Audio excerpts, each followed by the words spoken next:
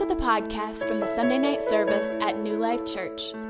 The Sunday night service reflects a desire to be rooted in the historic expressions of faith while engaging God with our whole being in the world today. For more information on New Life Church, you can visit our website at newlifechurch.org.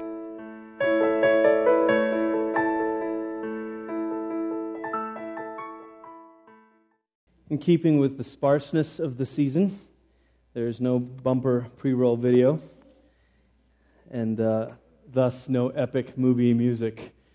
But we are still in the series. We are in the series of the book of Luke. And to be honest, I can't remember we're in part 14, my note says. So here we are, the 14th part of this book of Luke. We're in chapter 7, is where our text will be tonight.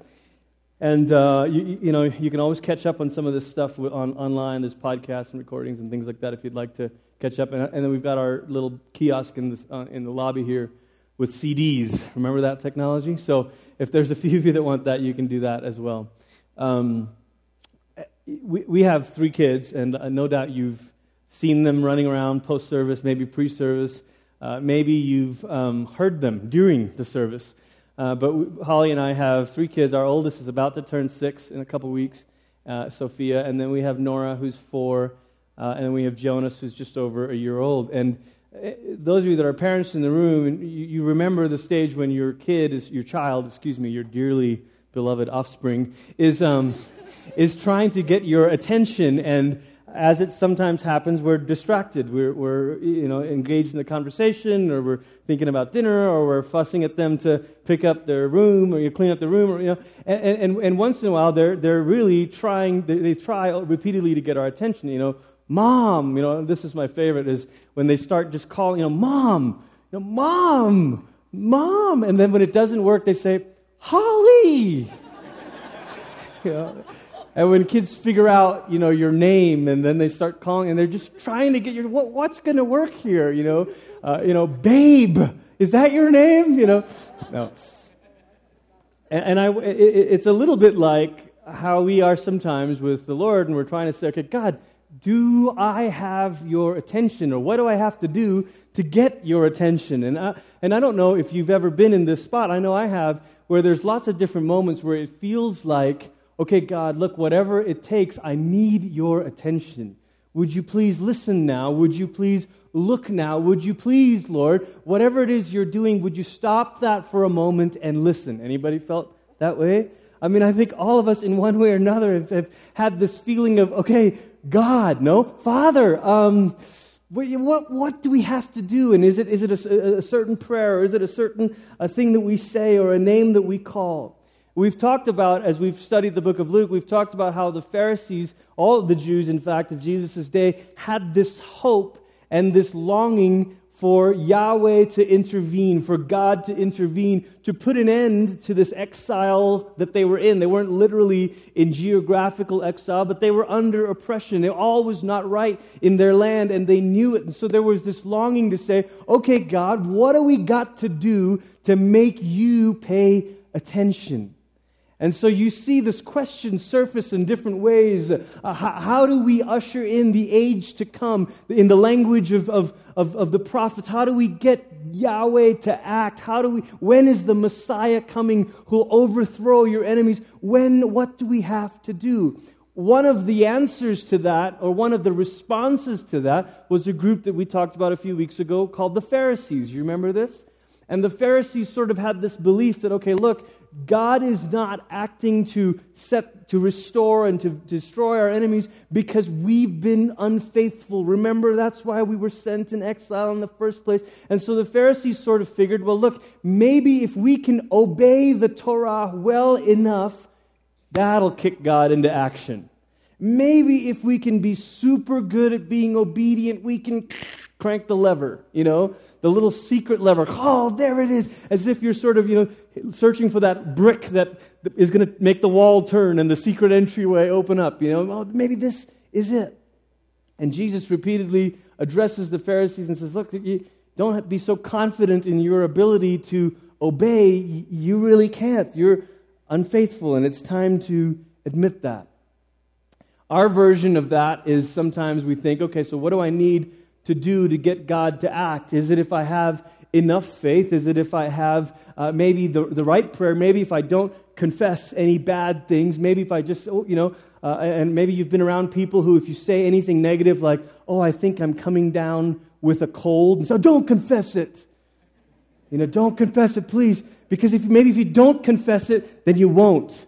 I know of a charismatic Christian school somewhere in the country that doesn't have sick days. They have get well days, because they don't want the kids to confess that they're sick, and it's this obsessive thing of, you said the wrong thing, and if you said the wrong thing, the magic lever of healing is not going to come. And so please don't. I know some of you think, really? There are people who believe this way. But may I suggest to you that all of this is a response to this same human question: what do I do to get God's attention? How do I make God stop what He's doing and notice? Our text tonight is in Luke 7, in the first 17 verses, and we're going to look at a couple different stories here. So if you turn there while I take a sip of water. Yeah. This is maybe awkward for me as it is for you to be standing here on the ground and look over this projector table, but I think it's good. This is about the word of the Lord more than it is about the messenger. Luke 7, verse 1, we'll start there. After Jesus had finished teaching all this to the people, he entered Capernaum, and a centurion there had a slave who was highly regarded, but who was sick and at the point of death. And when the centurion heard about Jesus, he sent some Jewish elders to him, asking him to come and heal his slave. And when they came to Jesus and urged him earnestly, he is worthy to have you do this for him. I think the NIV says he deserves you to do this. Because he loves our nation and even built our synagogue. And so this is kind of a big deal. He's been friendly to the Jewish. Here's a Roman soldier who's been kind and favorable to the Jews there. This is kind of a big deal. If you're wondering why would these Jewish elders intercede or stand and go and ask a favor on his behalf, it's because they liked him. He was helping them out. And so Jesus went with them, and when he was not far from the house, the centurion sent friends to say to him, Lord, do not trouble yourself, for I am not worthy to have you come under my roof. That is why I did not presume to come to you even myself. If you're wondering, why does this guy send Jewish elders? Why doesn't he just go himself? Isn't that proper manners? No, it's a way of saying, look, I don't even deserve to talk to you. Let me just send messengers. And then he says, they told him that I am worthy? No, please. Tell him that I'm not worthy. I don't even want to presume to come to you. Instead, say the word, and my servant must be healed. For I too am a man set under authority with soldiers under me, and I say to this one, go, and he goes, and to another, come, and he comes, and to my slave, do this, and he does it. And when Jesus heard this, he was amazed at him, and he turned and said to the crowd that followed him, I tell you, not even in Israel have I found such faith. And so when those who had been sent returned to the house, they found the slave well. This is a remarkable story. This is a man saying, okay, Jesus, I don't even need you to show up. Just speak. Just say the word. It'll go the distance. Look, I'm a person under authority. I get how this works. I say go and they go. I say stop and they stop. There's something about you that has this God authority to it. And so you just speak. You just say the word. This story of the centurion has echoes of another Old Testament figure. You remember a couple chapters ago in Luke 4, Jesus, after quoting from Isaiah the prophet, recalls the story of Elisha and Naaman. Do you remember this? And Jesus, after saying that the Spirit of the Lord has anointed him, he says, look, wasn't Naaman this Gentile that the prophet Elisha was sent to bring healing? Now, if you stop and think about it for a moment, a lot of times when the New Testament writers mention a person or reference a story, it's very likely that the listeners had the whole story in the back of their mind and were able to bring it all to the forefront of their minds. They just need, it's like sort of for us mentioning a headline. If I just said to you, Japan, you're like, oh, I know what's happening. And all this imagery and all this stuff comes to the front of your mind. When Jesus says, Elisha and Naaman, they're like, oh yeah, we know that story. And so Luke, there's a good chance here that Luke is telling this particular story of Jesus and a centurion to make us see some parallels here with Naaman. Who was Naaman, and how is the centurion like him? Both Naaman and the centurion were well-respected Gentile officers. They both had intercession, so to speak, from Jewish people. Naaman from a Jewish girl, and this centurion by these Jewish elders. In other words, it's a high-ranking Gentile who has Jewish people coming on his behalf. Neither Naaman nor the centurion meet the prophet of God. Naaman never meets Elisha. Elisha gives him these instructions. The centurion doesn't meet Jesus. Both of them were healed from afar. And so here Luke is telling us the story, and this centurion is, in a way, a profile of the powerful, a profile of a person who's got the rank, who's got the authority, who's well regarded, who's socially sort of high regard. And Jesus acting in this way has a certain trigger attached to it. We'll revisit that. But Luke is also preparing us to see something that he's about to tell. You remember that I told you that Luke wrote this book and the book of Acts likely at the same time, and that they were just broken up into two scrolls or two sections so that it was easier to deliver it that way. But it's a remarkable parallel if you ever want to do this study. Outline the progression of events in a macro way in Luke, and then the events in Acts, and you'll find some very interesting parallels. Luke's story of Jesus begins with the Holy Spirit overshadowing Mary and bringing the birth of the Messiah. Acts begins with the Holy Spirit overshadowing the church and bringing them to birth, so to speak, in the world. And then you have Luke in Acts telling us about the gospel spreading beyond Jerusalem into Gentile regions. This is the same thing that happens here in Luke's gospel. Here's Jesus freshly anointed after his Sermon on the Mount or Sermon on the Plain in Luke's gospel, and now beginning to act out what he's just proclaimed. Does that make sense? He's been anointed in Luke 4, Luke 5, and 6. He's talking about the core of what it means to live in the kingdom. And now Luke 7, we see Jesus taking this outside Israel. He's going to a Gentile. The person in Acts that this centurion is a little bit like is like Cornelius. And you know this story in Acts 10. Both, again, are well-respected Gentiles. Both were sympathetic toward Jews. The centurion built the synagogue. Cornelius was known for as an almsgiver, giving to the poor. And both sent messengers to this man of God. Cornelius sends messengers to Peter, the centurion, to Jesus. So these parallels here are likely on purpose. Luke is using the storytelling thing. But the thing that we're supposed to pay attention to about the centurion is not, yes, we see this echo of Naaman and this foreshadowing of Cornelius that we're going to hear about, but the thing we're supposed to pay attention to is this is a man of great faith. This is a person who's got great faith. And what is exactly this faith? I mean, let's think about it for a moment. For him to say to Jesus, okay, look, I am under authority. I understand how this works. Implied in that is he's saying, there is a God who is the God of heaven and earth. There is a God who is God over all, not just like an individual God for harvest and then another itty-bitty God for this. No, there is one sovereign Lord, and somehow you are his agent. You have his authority, right?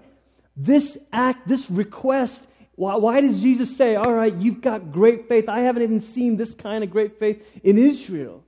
Is this person is saying, look, we believe something. By me asking you to do this, I believe that there is one who has this authority, and somehow you are able to act in his name. You act with his authority, so you say it.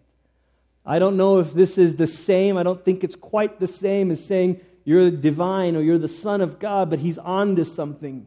He gets it. And you wonder if Jesus is saying, look, this kind of faith is not even in Israel because do they see me with that sort of authority? Do they understand that I am walking their streets carrying with me the authority of Yahweh? Do they understand that all their prayer for God to pay attention and all their hope and longing for Yahweh to act and intervene, do they get that I am here? Do they see it? That God acting to save and redeem He is acting through me. That I am His agent, His prophet, the one that represents and speaks with, acts with His authority. Maybe another way to say that is I am the anointed one, the Messiah again. And maybe Jesus is saying, look, this centurion, he's onto this. He recognizes that I am and I have this authority. And even in Israel, there are those that don't even see it yet, don't believe yet. A story like this is easy for us to say, okay, here we go. Let's teach out of Luke 7, 1 through 10, and we'll come up with a little formula here for how everybody gets healed. And we'll say, okay, here's what it takes. It takes just saying the word, and so we're just going to say the word. And if we say the word, then everybody will be healed, and we don't need this. And it's our temptation to take one story and to universalize it and say, aha, we found the secret key to make God act. We'll just say, God, you've got all authority. Yeah, did that do it? God, I believe that you can heal. Was that it? Just to save us from that sort of narrow, formularizing sort of temptation, Luke tells us another story very quickly. In Luke 7, verse 11, it starts with this. Soon afterward, Jesus went to a town called Nain, and his disciples and a large crowd went with him. And as he approached the town gate, a man who had died was being carried out, the only son of his mother who was a widow, and a large crowd from the town was with her. And when the Lord saw her, He had compassion for her and said to her, do not weep. And He came up and touched the bier, which is, the idea of this is the body of the son is wrapped and being carried on, what is called a litter. This is sort of this thing with poles, canvas, whatever, and the body's laying and they're carrying it. And Jesus comes up and touches it. And those who carried it stood still. And He said, young man, I say to you, get up. And so the dead man sat up and began to speak. And Jesus gave him back to his mother. And fear seized them all, and they began to glorify God, saying, a great prophet has appeared among us, and God has come to help His people. And this report about Jesus circulated throughout Judea and all the surrounding country. Like the story of this centurion, the story of this widow is meant to make us think of another Old Testament story. Do you remember in that same chapter in Luke 4 when Jesus quotes the scroll of Isaiah and then He says, okay, look, remember, wasn't Elisha sent to Naaman who was an outsider, a Gentile? And then He says, weren't there many widows in the land of Israel at the time? And yet Elijah was not sent to any of them but to the Shunammite widow. What's the story of the Shunammite widow? She's poor, she has an only son, right? And Elijah comes and multiplies the oil and all this stuff, right? But then what happens after that? Do you remember this? Elijah comes back to visit her and she says, my son's gone, he's dead. Has God forsaken me now? And Elijah says, no. And he leans down and he prays, and this boy rises up again. And the phrase that's in the story is, and Elijah gave her son back to the mother, to the widow. It's the same phrase that Luke's using when he says, and Jesus gave the son back to his mother. It's meant to make us think of this echo. It's not the Shunammite widow, it's the widow of Zarephath. This town of Nain is on the other side of the hill from where the Shunammite widow was. And so that's another story, this time of Elisha, who raises this widow's son from the dead.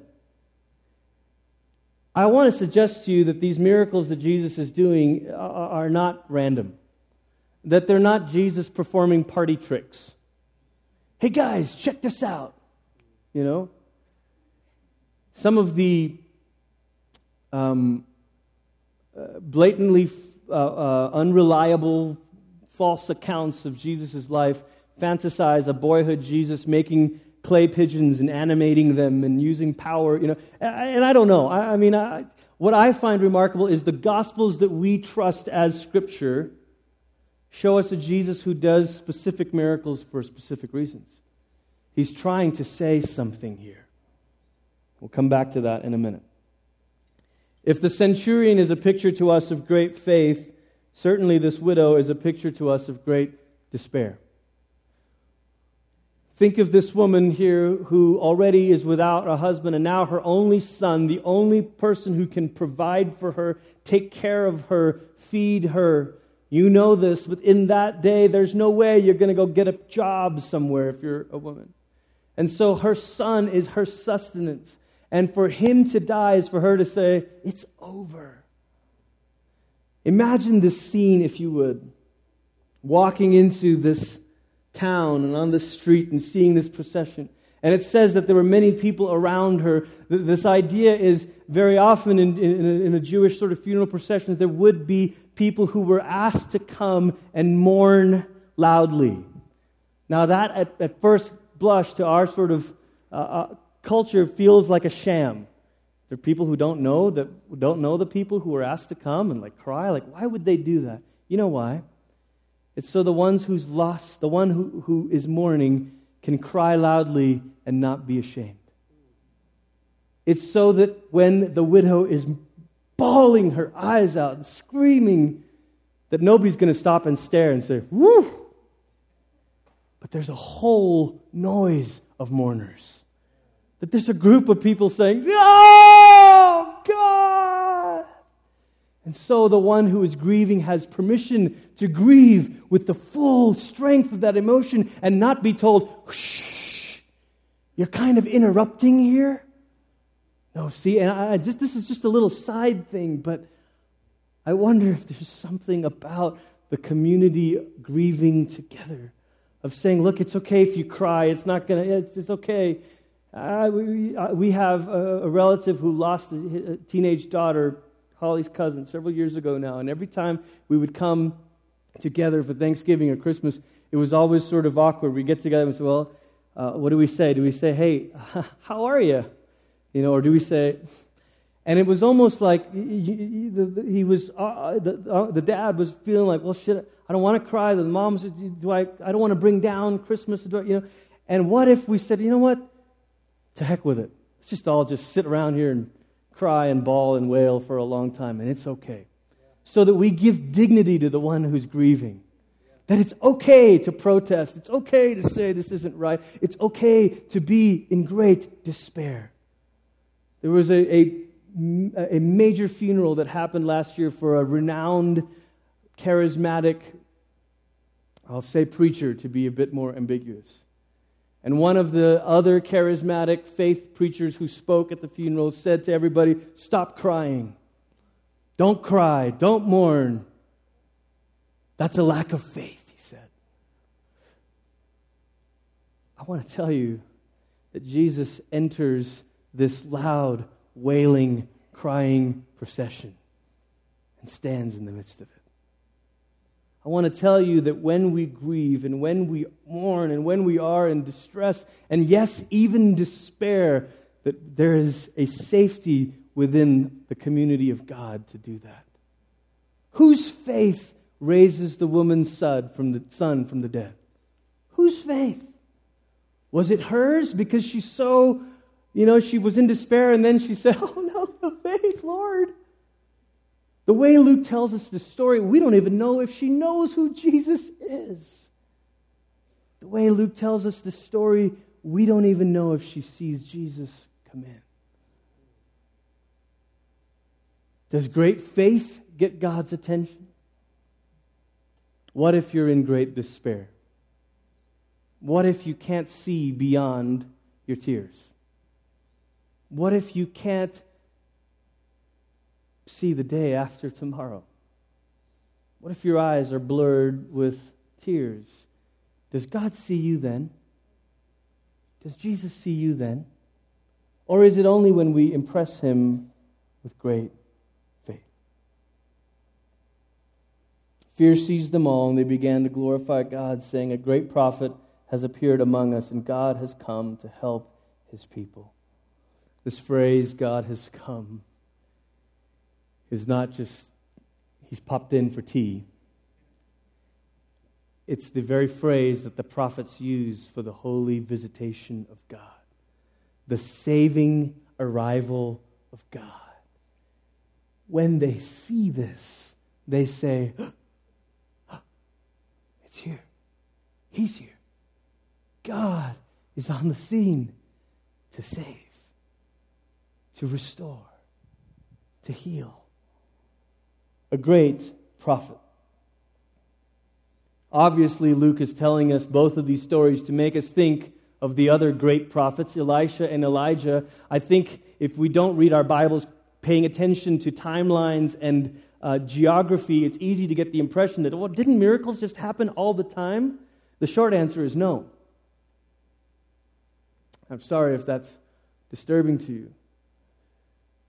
You see a lot of miracles around Moses and the deliverance of the Exodus, a great prophet. And then you have to wait a few hundred years or so or more till you get to Elijah. Then you see tons of miracles around Elijah and Elisha. And then you're waiting a long time until Jesus. But we want to say, but then once we get to Jesus, we turn the corner, right? I mean, isn't the book of Acts full of all these miracles? The book of Acts takes place over, 30 years or so? 5 different cities, 3 different cities at least? Antioch, Jerusalem, Ephesus. Plot out those miracles by those decades, by those cities. Tell me if they were everyday occurrences. No, they weren't. But here's the thing. Jesus is the great prophet. Of course we know he's more than that. Of course we know he's the Son of God himself. But Luke tells us these stories, these particular miracles, to make us think, wait a second. Moses? Elijah? Elisha? Is God visiting his people? Has God broken in? Is God actually coming to save? The question that we return to again is, to whom does Jesus pay attention? To whom is Jesus paying attention? Which one is he looking at? Some would say it's the clean, right? Not the unclean, the ceremonially clean and unclean. But wait a second, if Jesus had gone into the centurion's home, that would have made him unclean. He's a Gentile. And Jesus touched this casket thing. That makes him unclean. So obviously Jesus is not paying attention to clean or unclean. Oh, well, maybe it's Jews. Maybe Jesus came just for the Jews. But wait a second. This is a Gentile. Okay. Well, who is Jesus paying? Maybe it's the ones who are powerful in society. That's why he heals the centurion's servant. But what do you say about the widow if the centurion is a profile of the powerful, the widow is a profile of the powerless. So it's not the powerful or the powerless or the clean or the unclean or the Jew or the Gentile. What is it? I think this text tells us that Jesus looks on the lowly. Jesus looks on the lowly. I love the centurion's response. The Jewish elders say, this guy deserves it. And he says, please tell him I don't. Please tell him I'm not worthy. Even the one who is powerful in society says, I don't deserve this. I'm not worthy of this. And the widow, she's got no room to sort of exalt herself. She's just saying, I'm in the midst of despair and grief. And Jesus looks on the lowly. Reminds me of the words of Isaiah, the prophet. Thus says the Lord, heaven is my throne and the earth is my footstool. What is the house that you would build for me? And what is the place of my rest? All these things my hand has made, so that all these things came to be, declares the Lord. But this is the one to whom I will look, he who is humble and contrite in spirit, who trembles at my word. Are you here tonight with great faith? Good. Wonderful. Are you here tonight believing that God can speak and something will change. Yeah. Are you here tonight with great despair? Saying, I don't know. To be honest, I just can't see beyond this right here. I want to say to you tonight that it's not as important that you're here or how you're here or what you're here with, but that He is here. That Jesus is here. That He is in our midst. To the one who has great faith, He is here. To the one who can't see beyond your tears, He is here. He's entered into it. Lent is the season where we remember Jesus entering into our world, not as the powerful, but as the lowly. I am lowly in spirit, Jesus said. New Testament reading for tonight, Philippians 2. Jesus has entered our world. He's in our midst. Friend of the lowly one. Friend of the humble one. My prayer for myself and for you and for all of us is that this is the time, if ever there was one, to begin to lower ourselves and to say, okay, God, I'm not going to shake my fist and say you owe me and you've got to, and I found the magic words to twist your arms and I've got the key to unlock this or that. But to say, Jesus, Lord, have mercy. I'm lowly. I'm weak.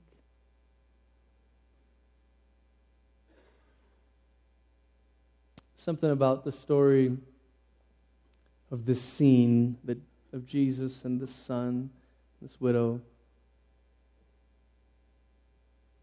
is almost this foreshadow of what Luke will tell us later. That there's another mother weeping over the body of her son. And God will raise him from the dead too. But his resurrection's nothing like this boy's resurrection.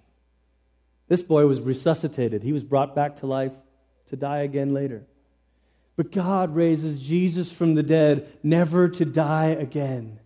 God raises Jesus from the dead in a death-defeating resurrection. Paul says he's the first fruit for the rest of us who are in Christ, looking for the resurrection of the dead. What is the comfort for the lowly? It is that Jesus has come and made himself low, and God raised him up. And that all who are in Christ will too one day be raised up with a new body that will never die in a death-defeating life. Because we have made ourselves low, but really because He made Himself low on our behalf. Amen? Jesus is here. Let's pray.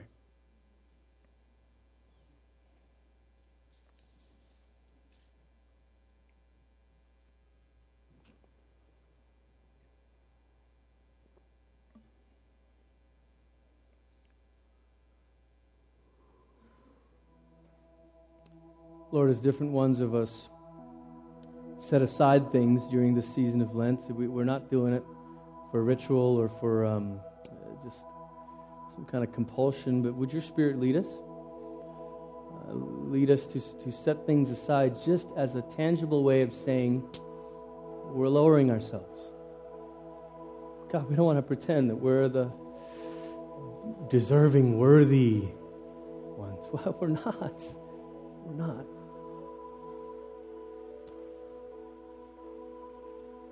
Often we're the ones in despair.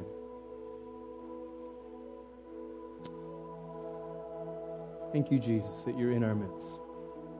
Thank you that you stand in the midst of our suffering, in the midst of our questions, sorrow. Thank you that by your Spirit you are with each of us in that way. God, we're not here to twist your arm to make you do this or that, but we believe. We're here to say we believe, Jesus, that you're the great one. We need you. We're low. We're lowly. Jesus, friend of the lowly, be near to each of us by your Spirit tonight. Walk with us. Teach us to humble ourselves. Teach us to embrace your grace. And so may we remember how Christ has entered into our suffering. May we have eyes to see and hearts to believe that by the Holy Spirit, Christ has entered our midst even now. And may we, by God's grace, humble ourselves before His mercy. And may Christ speak His word of life to us, that we will begin to come alive by the power of the Spirit, in Jesus' name, to the glory of the Father. Everybody said, Amen. Amen.